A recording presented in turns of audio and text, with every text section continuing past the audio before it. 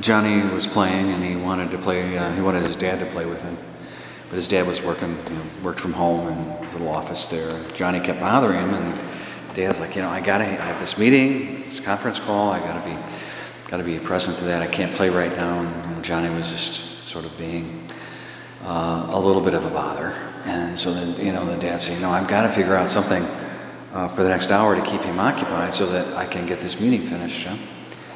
And so he thought about it for a second, and then he saw this little National Geographic magazine sitting there, and he opened it up and he flipped through it, and then he found what he was looking for. It was a big map of the world, all the different colors and names and everything. And Johnny was young enough that concept would be difficult for him.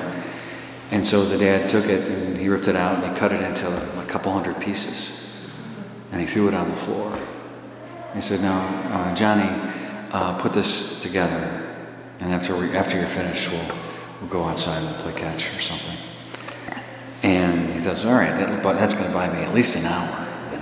And so Johnny set to work immediately, and like 15 minutes later, he walks into his dad's office, and he's got the thing finished. And the dad's like, "Well, how did you do that?" "Johnny, that's amazing." And he says, "Well, I don't know what the world looks like. I didn't know what to do with that. But as I was trying to figure it out, I realized that on the other side of it was a picture of a man. So I know what a man looks like. So I put the man together, and I put big paper over it, and I flipped it, and there it is. It's all done. So let's go play catch."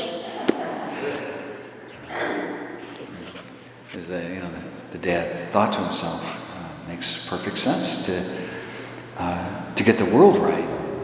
You have to get the man right? To get the world right, we have to get ourselves right. And this is what the Lord was reminding the Jews in the gospel today. Because all these laws you have, that we have, that you've been obedient to, that I've been obedient to, why did God give them to us? The Torah, all these things, which is the greatest? And he summarizes it down to the fine point of the Shema, you shall love the Lord your God with all your heart, your mind, your soul, and the holiness code from Deuteronomy, love your neighbor as yourself. He took the Ten Commandments, in other words, and reduced it to those two laws. The first three of the commandments, that one tablet, is all about worship of God. Love the Lord your God with all your heart, your mind, soul. And the second tablet of the Ten Commandments is, love your neighbor as yourself. It's all about how we treat each other. He's reminding them, the law hasn't passed away. I didn't come to do away with it, but to fulfill it. And there's a reason for that. And this is what he's trying to remind them of. That when you say that all the law and the prophets come down to how you worship and how you act out of that worship.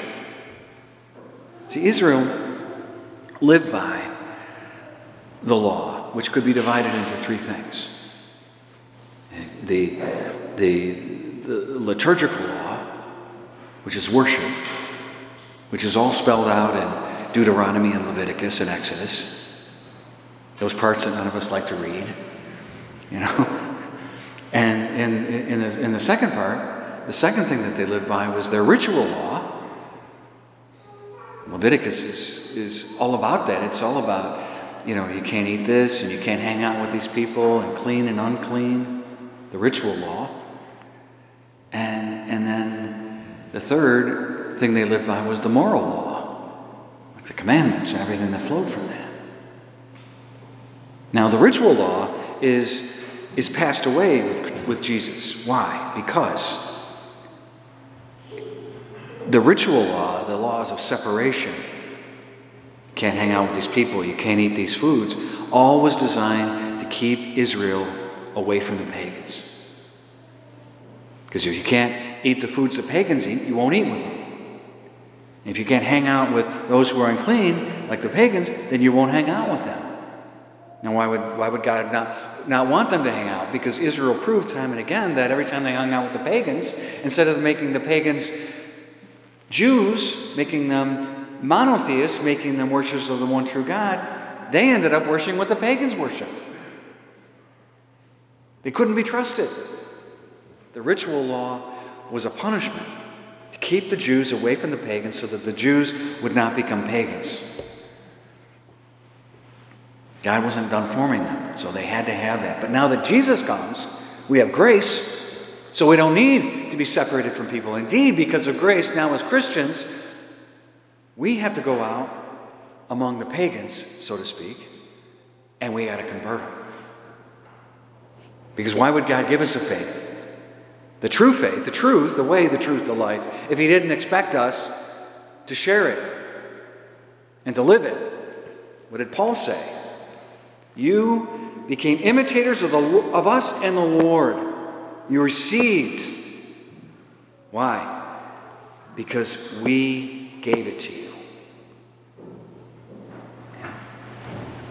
So the one thing that did persist and did last with the passing away of the ritual codes were the worship laws and the moral laws.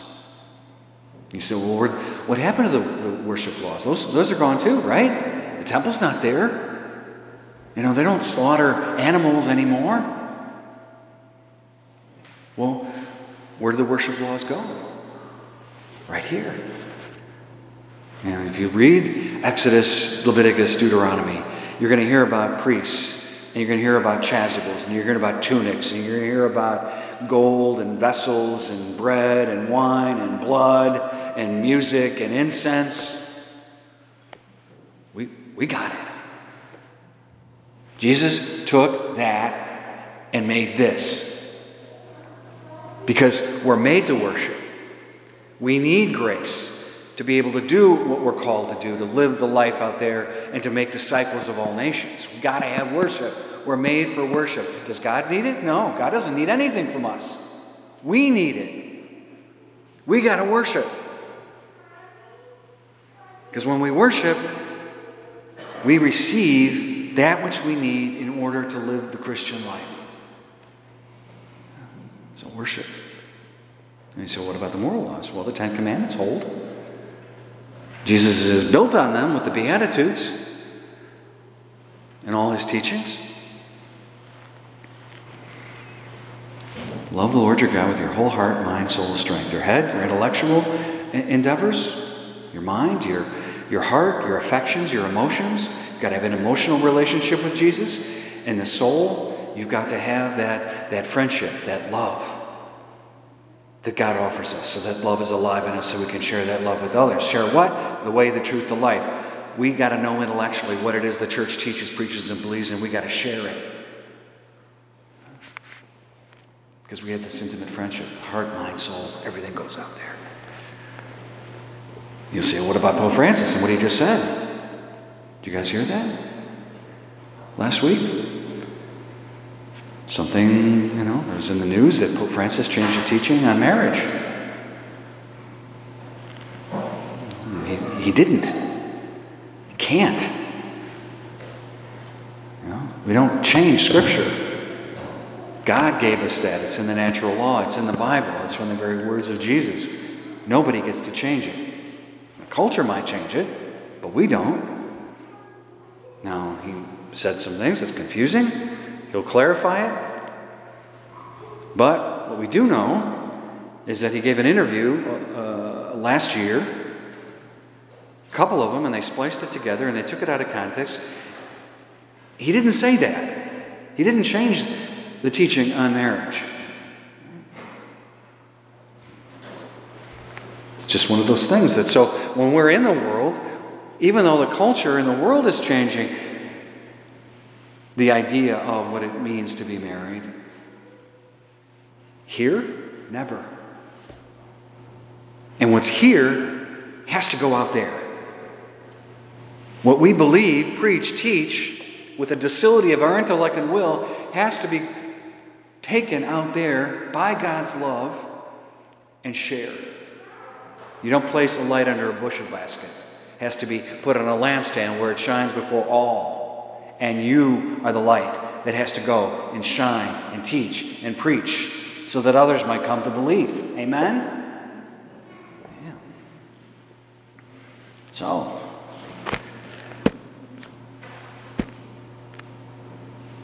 our job is to get ourselves right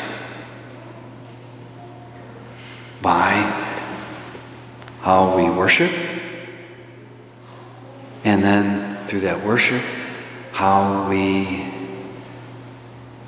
share the fruit of that worship, which is the gifts of the Holy Spirit and the teaching of Jesus Christ with the world. You want your family to be right. You want your marriages to be right. You want your money to be right. You want your kids to be right. You want your entertainment to be right. You get right with Jesus and you stay close to Him. The way, the truth, the life. And you share it with the people that the Lord puts in your life so that they might become imitators of us and of the Lord. Amen? All right, let's stand and pray. I believe in one God, Father Almighty.